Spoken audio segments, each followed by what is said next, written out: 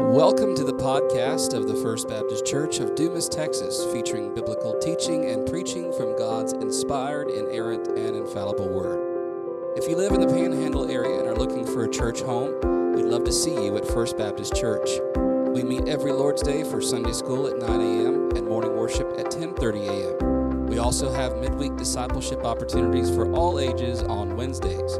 For more information, visit us at fbcdumastx.com. That's fbcdumastx.com. You can also find us on Facebook and Instagram. Now open your Bible as we explore God's Word together.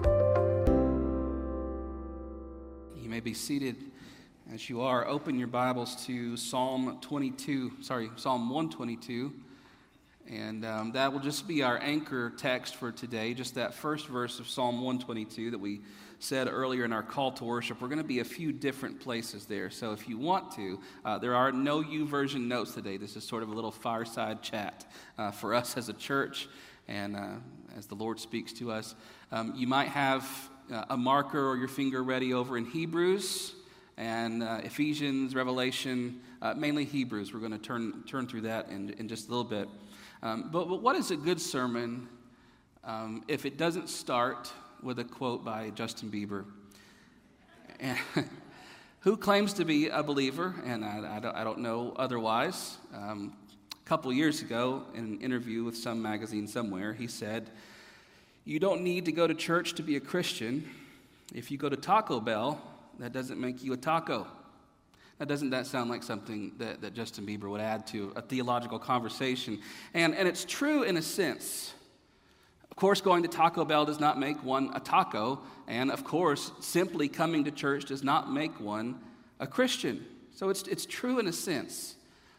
But it doesn't explain enough. Or as my brother Matt would say wherever he went, it's true, it's just not true enough. Is that him coming in over there? He could fill in the blank for me. A Christian without the church is a foreign concept to the Bible. A Christian who refuses to attend church and who rejects the body of Christ is a foreign concept to the Bible. So yes, going to church doesn't make you a Christian, obviously. But I think on the other side of that, we have to add, Christians go to church. Christians need the church. The whole idea of being in Christ means belonging to His family. When you were saved individually and personally, and you must make that personal choice to follow Jesus as your Lord and Savior, absolutely. But once you make that choice and that personal decision to follow Jesus, it becomes very much an impersonal decision because you are grafted then into a family. You are brought into a body. You are brought into the church. And that word, I'm going to remind you, simply means the assembly. You are brought into an assembly of people, a gathering of the redeemed people, built up in the faith, loving each other, reaching out to the world and our community around us. And that necessitates being together. It necessitates meeting together in faithful attendance. I say faithful attendance, many of you could check that box off immediately.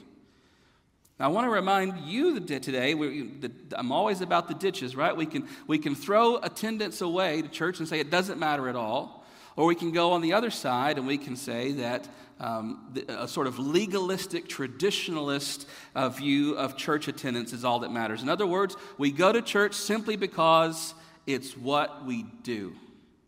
That's what my grandparents did. It's what my parents did. And by golly, it's what our family is going to do. Why do you go to church? I don't know. We just do. So we can fall off that side too. So when I say faithful attendance, I don't want you to hear just kind of rote, traditionalist, legalistic obedience to something and you don't know why. I want us to see this morning the privilege and the blessing it is to be with God's people.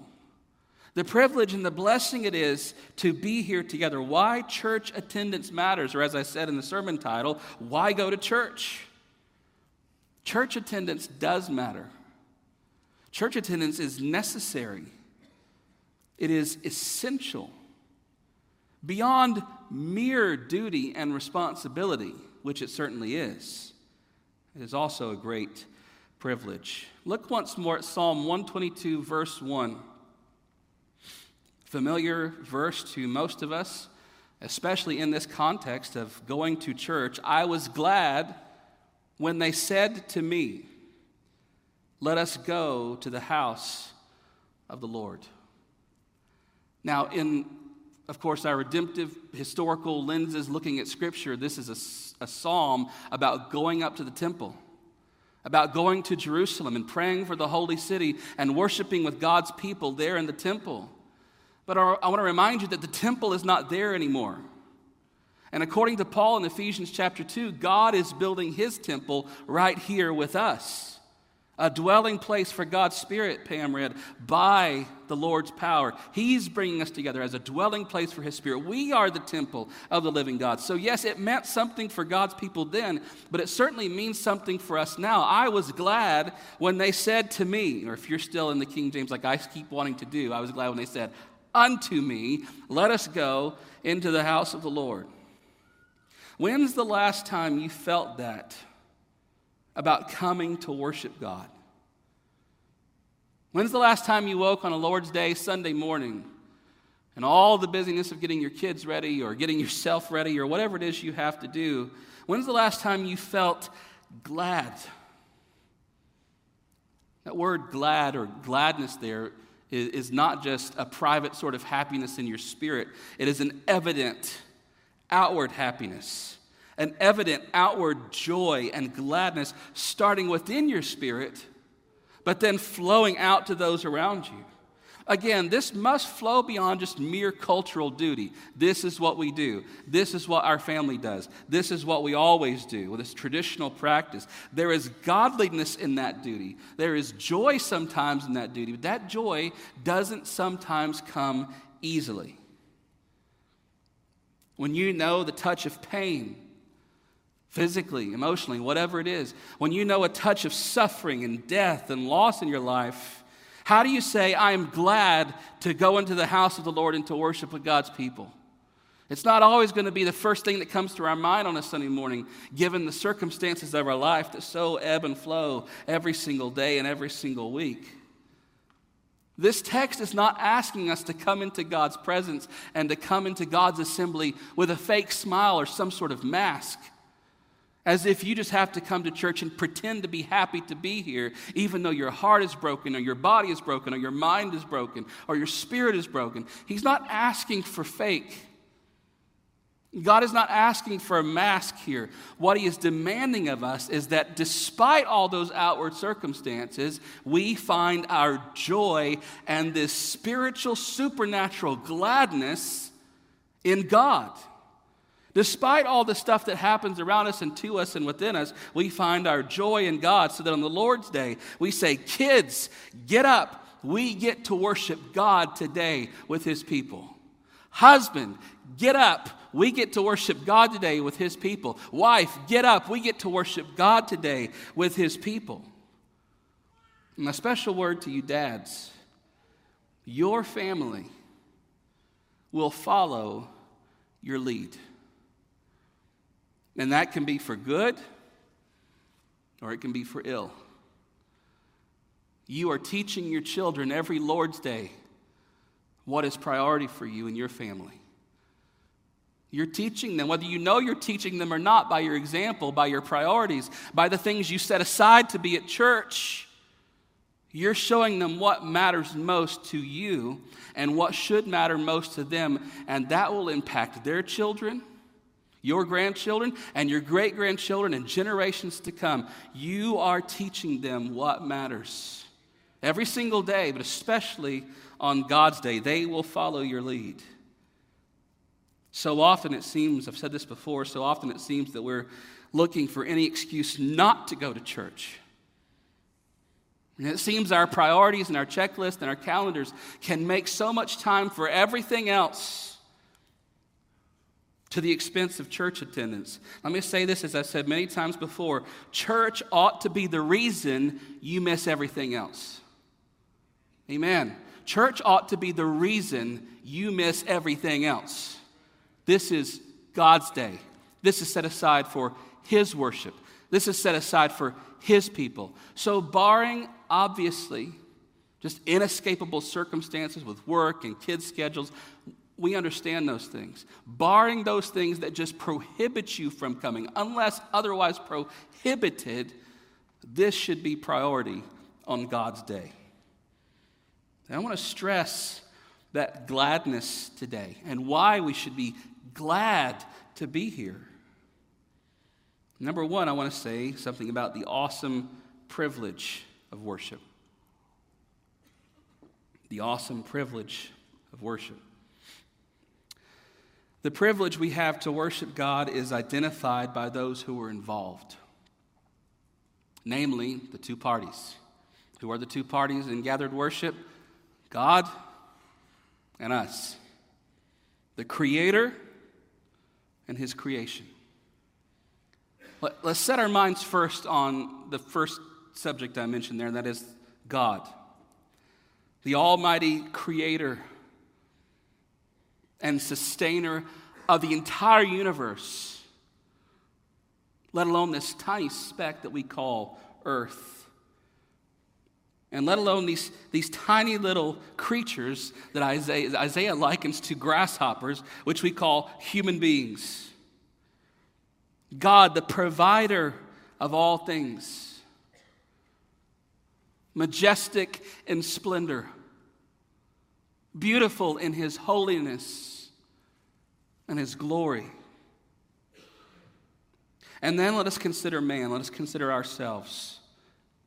Yes, the crown of God's creation, but David says a little lower than the angels. The crown of God's creation, but a creation nevertheless.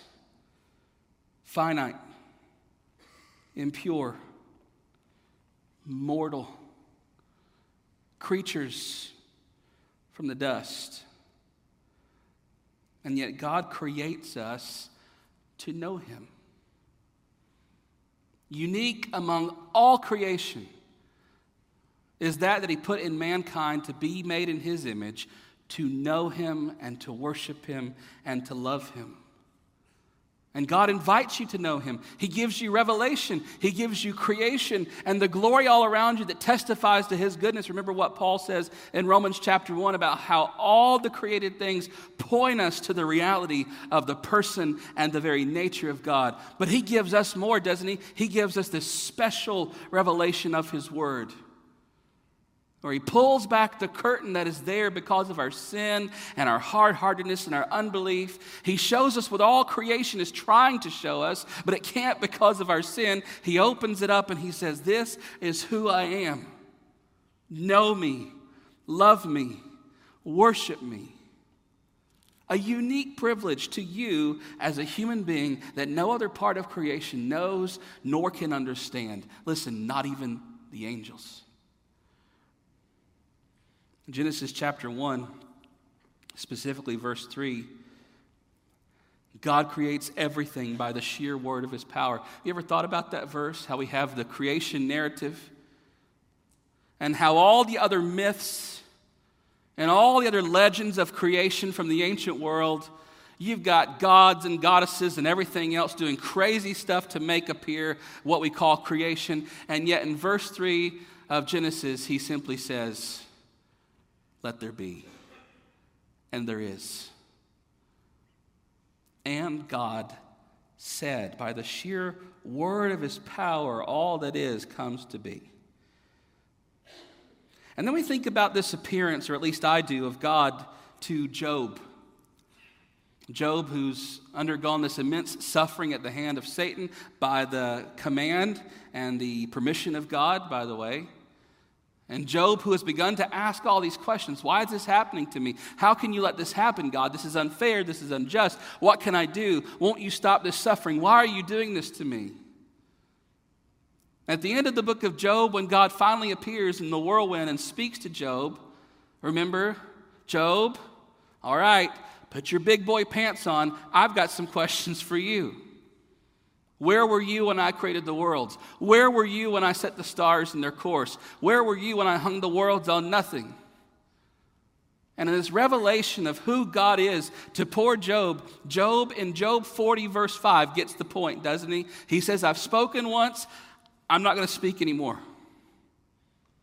I put my hands over my mouth. Because Job comes to a realization of who he's dealing with.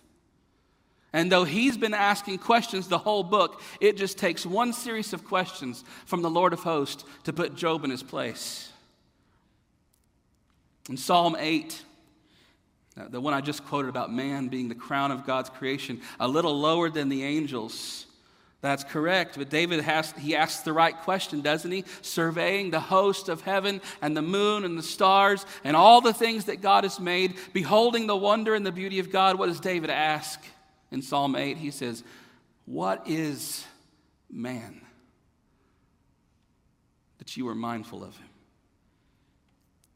Who am I that you're mindful of me? And so as we know who God is, and we know what God is, with the biblical authors, we come face to face with him. That proper response must come forth, either in silent fear, as did Job, or this sort of awestruck wonder, as it did with David. We cannot understand who God is and be left unaffected in our inner person. And then to know that this Creator God calls us in to be his family. That he calls us in to be his children. And not only that, he calls us into himself to worship him and to love him. He calls us into his presence where he speaks to us.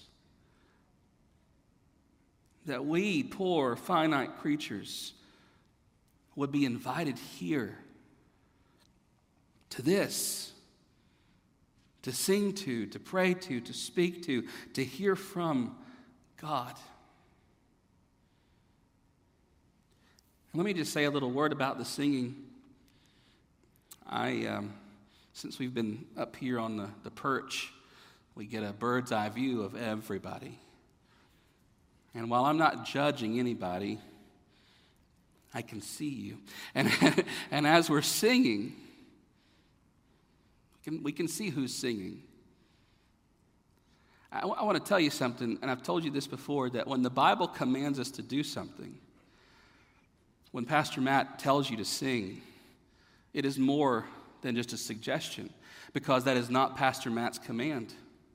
That is the Bible's command. And so when God tells you to sing, and you stand there with arms crossed and feet planted and mouth closed, you are not disobeying Pastor Matt. You are not refusing to participate just because you don't like the style or the song or whatever it is. You're disobeying God. And you're refusing to worship him in the way he's told you to worship him.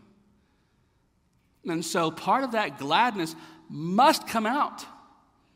It must. And I'm just going to challenge you this morning that if you don't know that gladness, and you don't understand what this means to be glad and to sing and to pray and to participate and to be here and to be present and to listen and to learn and to love God and to worship him, you don't know him. You may have said something or done something and checked the box. You might have even been dunked in that pool right up there by Pastor so-and-so, but you don't know Jesus. Because to know Jesus is to know this gladness and to sing to him and to worship him and to love him and to pray to him. And to be humbled that he would speak to you in his word. When we have our call to worship at the beginning of worship services, you'll notice I always say, let's hear God's call to worship. And then we read scripture, don't we? Because it's not, again, this Pastor Matt's invitation for you to worship, though I do extend that to you at that time. That's the words of God inviting you to worship. And so when we read this morning, I was glad when they said to me, let us go into the house of the Lord. Yes, those are the words of the psalmist, but they're the inspired words of God, aren't they? And so it's God putting those words in the psalmist's mouth. And as we say them, it's God reciting those words through us, inviting you, calling you in to worship him into his sanctuary. Let us go and worship God. This is no mere human invitation. It is a divine invitation. And if we'll just stop and consider the magnitude of this privilege, it's almost unthinkable. I could keep talking about it all day, and you know me, I could keep talking about it all day. This is an immeasurable privilege. It's almost unthinkable, unspeakable, that God invites us to himself to worship. And isn't that reason to be glad? Isn't that reason to rejoice? And so the question comes to us, does the notion of coming to church cause joy? Men, husbands, fathers, mothers, parents, grandparents, church members, guests. I would say today, consider God, then consider yourselves, and then consider this invitation. And then maybe your heart will ring out like Psalm 84, verse 10 says, one day in your courts is better than 1,000 elsewhere. That is the joy and the gladness that God desires from us. Listen, and he invites you into and offers you in corporate worship. Well, now let's consider the immeasurable cost of worship. It's a great privilege. It's an awesome privilege. And it's an awesome privilege because of who God is and who we are and this great invitation he's given us. But it's also a great privilege because of this immeasurable cost. And you might immediately be thinking of a cost to you, a sacrifice you've made to be here, giving up a work day or schoolwork or whatever it is that you could be doing. You say, of course it's a great cost. I've sacrificed so much to be here, and I come here and I have to give money and I have to give of myself and I have to serve. That's a great cost. I'm not talking about the cost to you. I'm talking about the immeasurable cost of worship that God paid.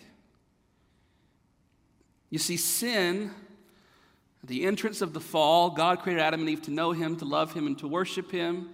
And then sin comes in and destroys that and shatters, bringing separation between mankind and God, so that no longer do they walk with God in fellowship and worship and love and submission and obedience. Now in Genesis chapter 3, after the fall, God comes into the garden and they do what? They run and they hide.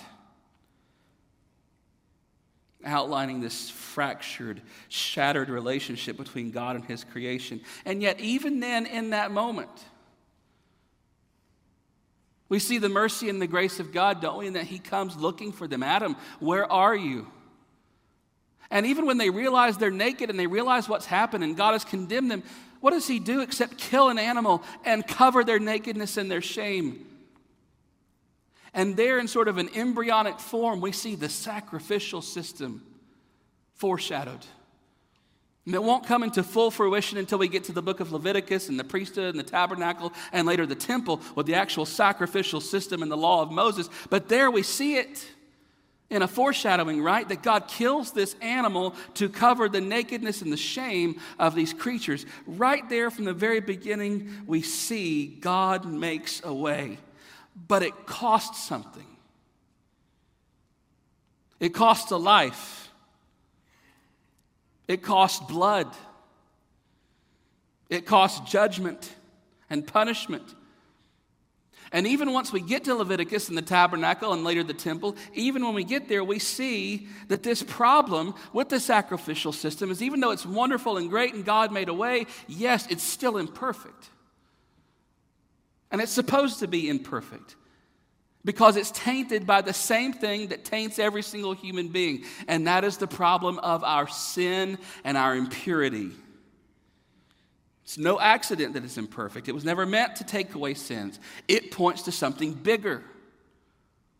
And the whole Old Testament points us through the prophets and all the writings and all the history and all the law. It points us not to the sacrificial system, but it points us to the one ultimate sacrifice that will be made, not simply to cover sins, but to remove them forever. The prophets longed for this. They pointed to this. And of course, we come to the New Testament and we see it in the person of Jesus Christ. Matthew chapter 1, verse 21, we have this promise, you will call his name Jesus. Why would we call his name Jesus?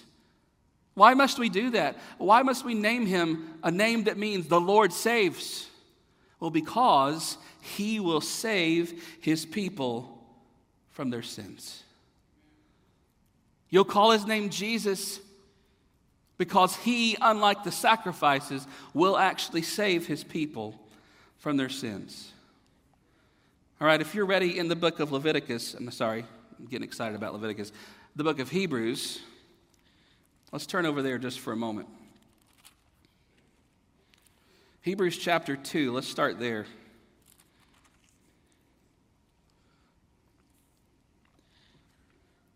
Hebrews chapter 2, we'll begin in verse 10. Hebrews 2:10.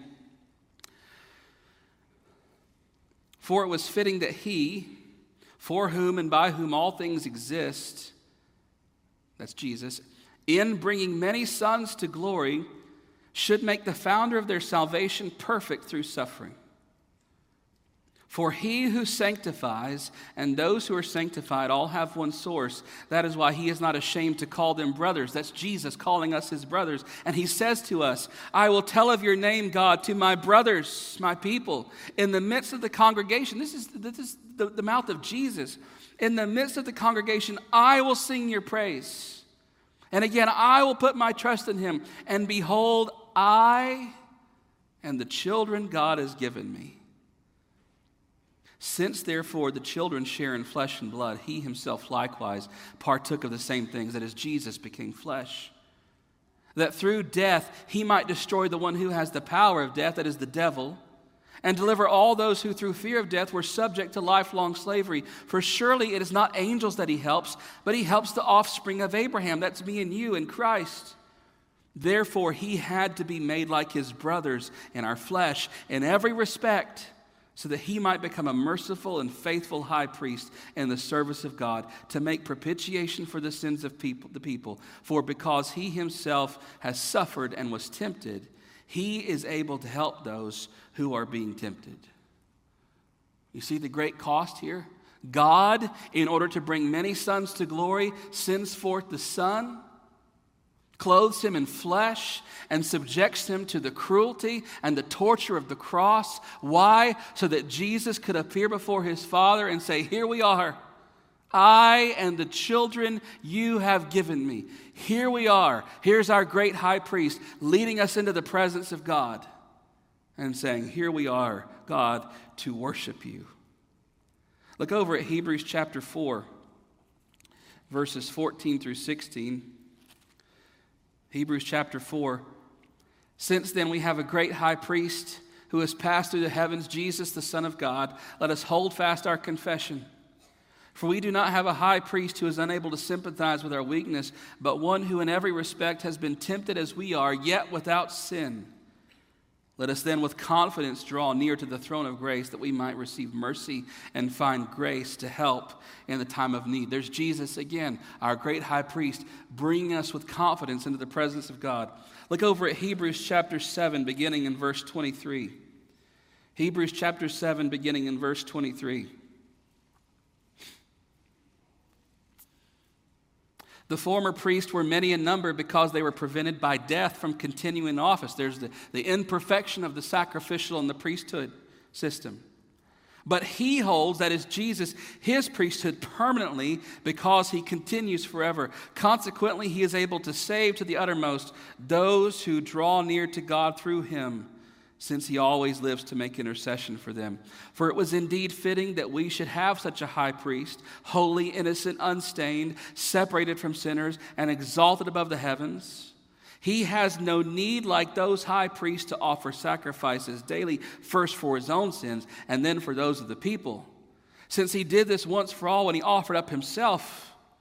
For the law appoints men in their weakness as high priests, but the word of the oath, which came later than the law, appoints a son who has been made perfect forever. You see what the author is saying? That system was good. The priesthood was good. The sacrificial system was holy and righteous, but it was imperfect because of sin and death. But now one has come who has offered once and for all the payment for our sins, who now stands forever in the presence of God so that we can with confidence come into the presence of God, but it came with the cost of his blood. It came at the cost of his life. One more, and this is just one book here to the right, the book of 1 Peter. Turn there with me. 1 Peter chapter 1. Two books to the right, I'm sorry. 1 Peter chapter 1, verse 18. 1 Peter 1, beginning in verse 18.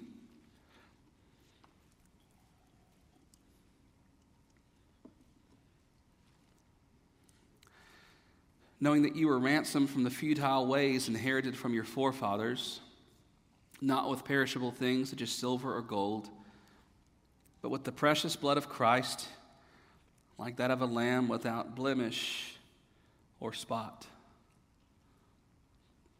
There's the price. There's the cost. For this one to be made our high priest, for him to bring us into the presence of God, it didn't just happen. The price had to be paid. The cost had to be met. The wrath that was due our sin had to be poured out. And the Bible teaches us it was poured out on Jesus so that he paid the price for us. And so as we consider the cost of what we do here together, maybe we'll begin to see the great opportunity and the great invitation and the great privilege and the great grace that this is for us to be together. It was not free. It was not cheap. It cost the very life of the Son of God.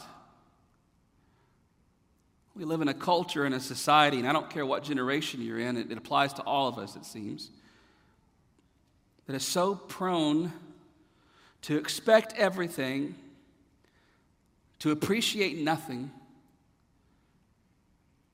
and to still demand more. But what if the cost of the thing we're talking about was the death of the Son of God himself? What if that was the cost of what we're talking about? And the follow-up question is, wasn't that the cost? And one more question. Didn't God pay it? How can we not then worship? If he has done that for us to do this, how can we not worship? One of the songs we sing by Keith and Kristen Getty, My Wealth Is Not in What I Own, one of the verses says this, 2 wonders here that I confess, my worth and my unworthiness. Surely that is a great mystery for us sinners who are not worthy of the grace of God. That's why it's called grace. Who are not worthy of the mercy and forgiveness of God, who are not worth the price that was paid for us. You understand that? We're not worthy of that. And yet, in the fact that God sent Jesus while we were still sinners to die for us, he makes us worthy. Our worth is not ours. It doesn't belong to us. Our worth is given to us by the God who paid the ultimate price for us.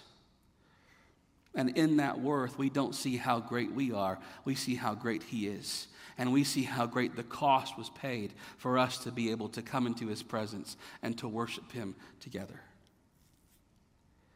And lastly today, I want to point us to the eternal picture of worship. Okay, you say, okay, that's all great and that's all true. I believe in God, I believe Jesus, I believe the price he paid, I've accepted all that. But, Pastor, worship can be individual. Worship can be private. Worship can be personal. God, that must come from you personally in your heart. Yes, worship can be personal. Worship can be individual. Worship can be private. In fact, we talk about being led in a lifestyle of worship that brings honor to God. We're living sacrifices every day to him. But I also want to say that is not the primary picture of worship in the Bible. That is expected of us.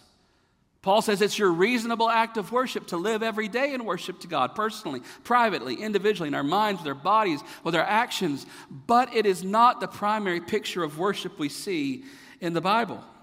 Let's go back to Ephesians chapter 2. Pam read for us earlier. Ephesians chapter 2. Turn there with me if you want to. Ephesians chapter 2, beginning in verse 11. Hear what Paul says. Therefore, remember that at one time you Gentiles in the flesh, called the uncircumcision by what is called the circumcision, which is made in the flesh by hands. Remember that you were at that time separated from Christ, alienated from the commonwealth of Israel, and strangers to the covenants of promises, having no hope and without God in the world. That was who you are apart from Christ. But now, verse 13, in Christ Jesus, you who were once far off have been brought near by the blood of Christ. There's that immeasurable cost, the blood of Christ. For he himself is our peace. Watch this.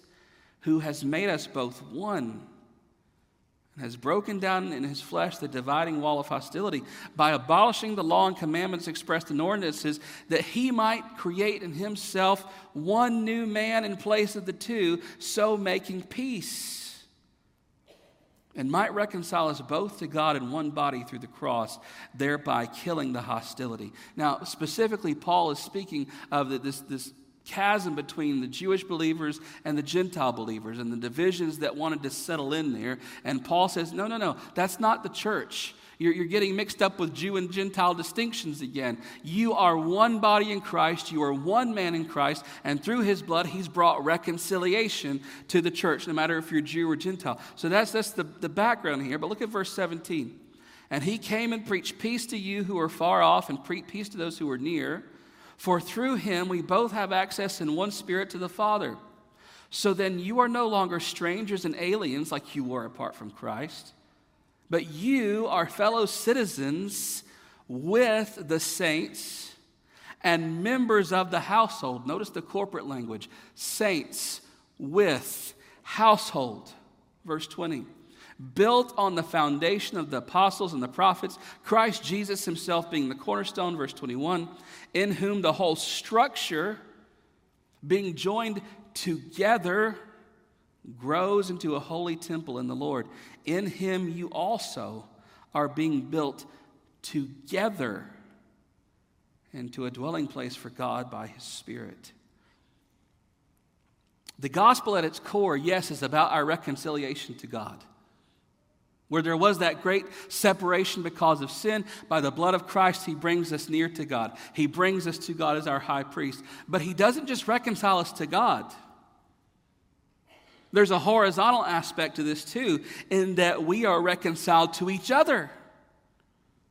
And just as much as it cost the blood of Jesus to reconcile us to God, what could overcome the kind of divisions that so plague sinful humanity, except also the blood of Jesus? And that's what Paul says here. He shed his blood so that you might be reconciled to God. He shed his blood so that you might be reconciled to each other, with one another, together. And he uses that word again and again and again, together. I remind you again that this word we call church just means assembly. A gathering of people, and there is no church where there isn't a gathering of people. That's what it means. It comes to us from the Old Testament idea of Israel being the assembly, Israel being the congregation. And when you come into the New Testament, they don't flinch in calling the church that same thing, the assembly of God's people, the congregation of God's people. And so something mystical and supernatural and eternal happens in this gathering. The Old Testament assembly always looked back to one special assembly. If you were with us through Leviticus and then in Exodus, you know what this assembly is, don't you? The Old Testament people look back to one assembly, and that was at the foot of Sinai when God's glory appeared on the mountain, and they were gathered as his people to hear his voice, to receive his law, to be brought into covenant with him. Every single worship service since then, including this one, has pointed us back there to when God said, "You are my people, and I am your God." I think it's the last place I'm going to have you turn. Let's go back to Hebrews chapter 12. And let's see what the reality of that is for us. You say, well, I don't have Sinai. I don't see the mountain. I don't see the glory of God. What does all that have to do with me? How are we the assembly of God in the same way that they were if we don't have that Sinai experience? Look at Hebrews chapter 12, beginning in verse 18. I want you to hear what the author of Hebrews says here. You have not come to what may be touched, a blazing fire and darkness and gloom, and a tempest and the sound of a trumpet and the voice whose words made the hearers beg that no further messages be spoken to them. For they could not endure the order that was given. If even a beast touches the mountain, it shall be stoned. Indeed, so terrifying was the sight that Moses said, I tremble with fear. You see, what is he talking about? Sinai. The appearance of God's glory when they were terrified and they asked him not to speak and no one could touch the mountain or they would die. The author of Hebrews says, as grand and glorious and awesome as that was, you haven't come to that. And so we might be thinking, well, that's kind of a bummer. That was kind of an awesome sight, I think, God's glory on Sinai. But you haven't come to that. Verse 22, notice the word but. That shows us that this is upping the ante here. You don't come to something less than Sinai. You have come to Mount Zion, to the city of the living God, the heavenly Jerusalem, and to innumerable angels in festal gathering, and to the assembly of the firstborn who are enrolled in heaven, and to God, the judge of all, to the spirits of the righteous made perfect, and to Jesus, the mediator of a new covenant, and to the sprinkled blood that speaks a better word than the blood of Abel. We come to that assembly. As grand and glorious and awesome as Sinai was, it is not that. And as awesome as Sinai surely was, I want to tell you this morning, it might not feel like it, you might not think it, but the reality is that what we're doing here today together is better than what they had at Sinai. Because we don't come to a mountain and fire and storm and all this that may be touched. The author of Hebrews says we come to a festal gathering of angels and all the saints that have gone on before us. We come to God and we come to Jesus Christ, who is the mediator of a better covenant. We come to that assembly as citizens of that kingdom to worship God in this room together. That's what we're doing here today. Nothing less than that. In the book of Revelation, John is caught up by the Spirit and he sees an assembly in the throne room.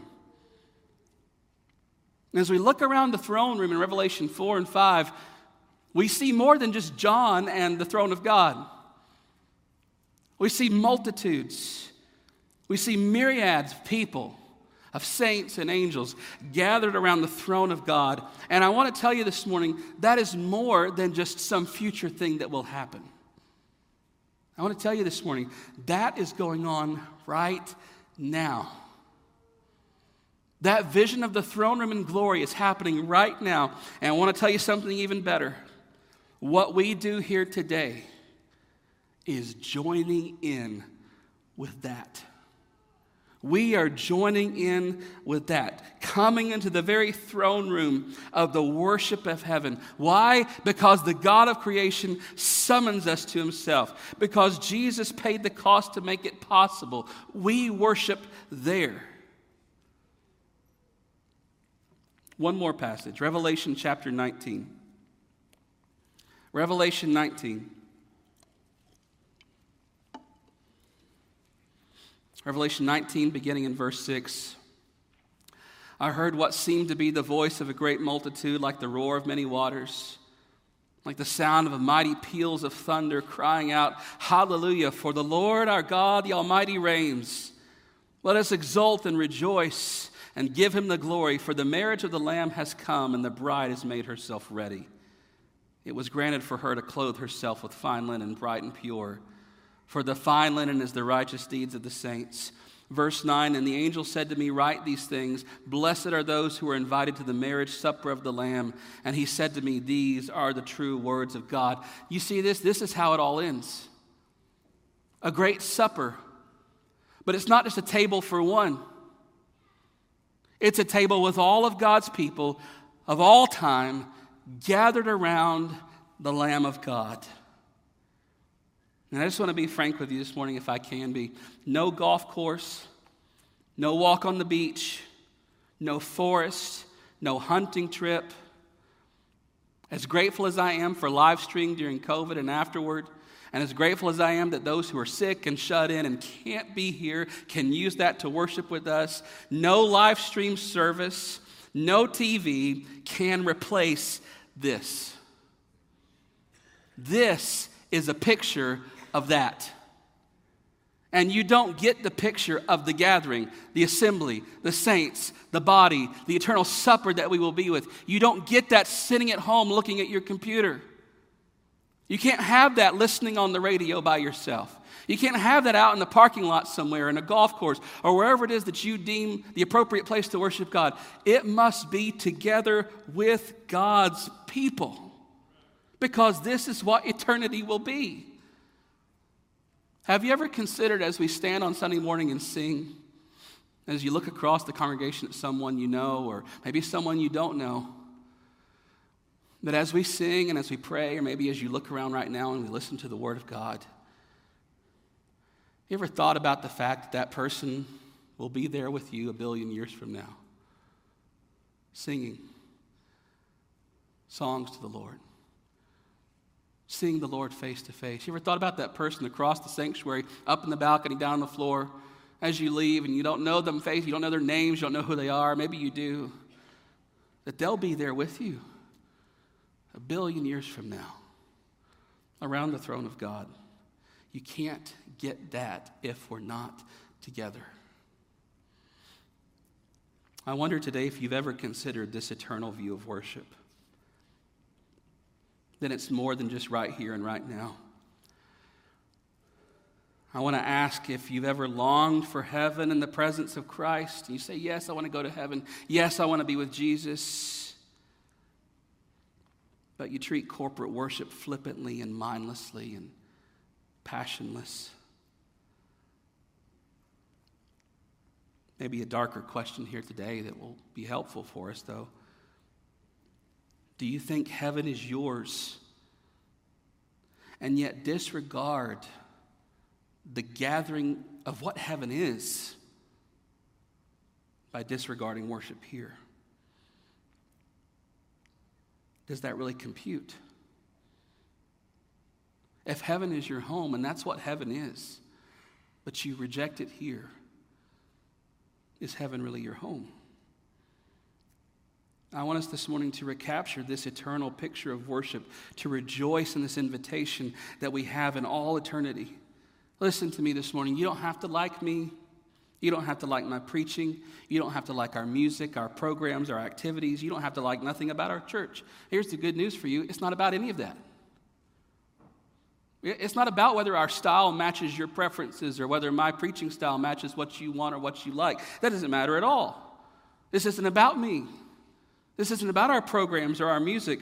This is about a glorious, sovereign God who invites you to himself. This is about a merciful God who paid for this with his Son. And this is about a God who summons us into this place, into the very throne room of heaven to worship him. Unbelievers, you don't know this morning. Oh, but I want you to. I want you to know that you are worshiping something. You might think yourself to be an atheist, an agnostic, someone who's rejected religion and God, and you say, I'm not a worshiper at all. You are a worshiper. The question isn't if you worship, but what or who you worship. And I just want to tell you that at the end of whatever you claim to worship, it's just yourself. If you'll turn to Jesus and you'll repent of your sin and you'll turn to him in faith, you can know these promises through the true and living God, through the one and only Savior, Jesus Christ, and you can be numbered today by faith amongst that assembly that is already enrolled in heaven. Believers this morning, this is for you too. I want you to rediscover the wonder of worship.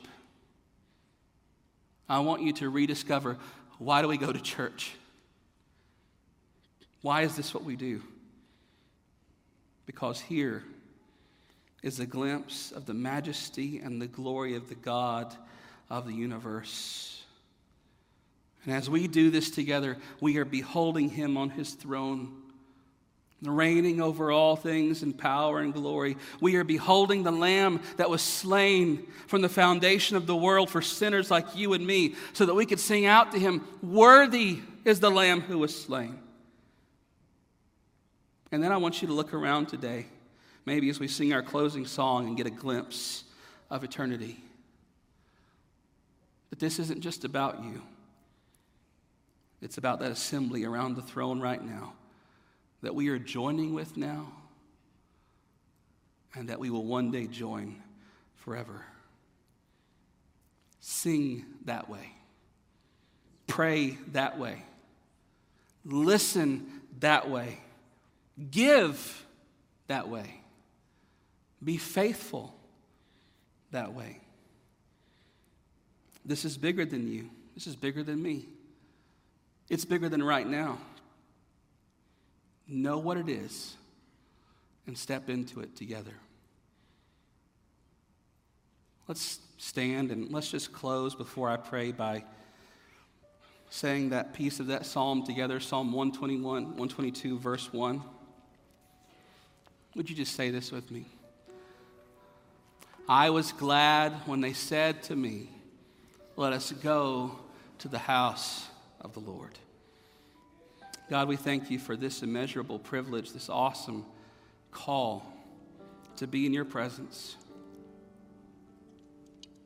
to be with your people.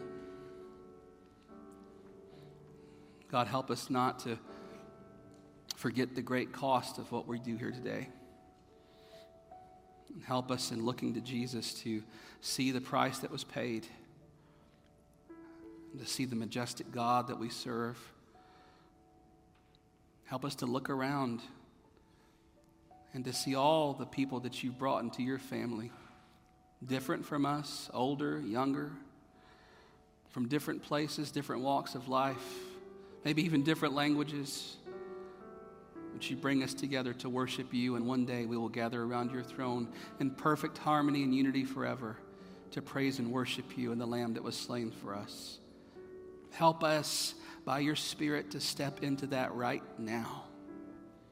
We don't have to wait for that day. We can do it every Lord's Day together as we worship you together, as you build us up in you together. God calls us now to look to Jesus, our Savior and our Lord, and our true worship leader here today. It's in his name we pray. Amen. Thanks for listening. For more information about what it means to follow Jesus as Lord, you can email us at fbcdumas@hotmail.com. That's fbcdumas@hotmail.com. You can also reach us by phone at 806-935-5604. We'll see you next time.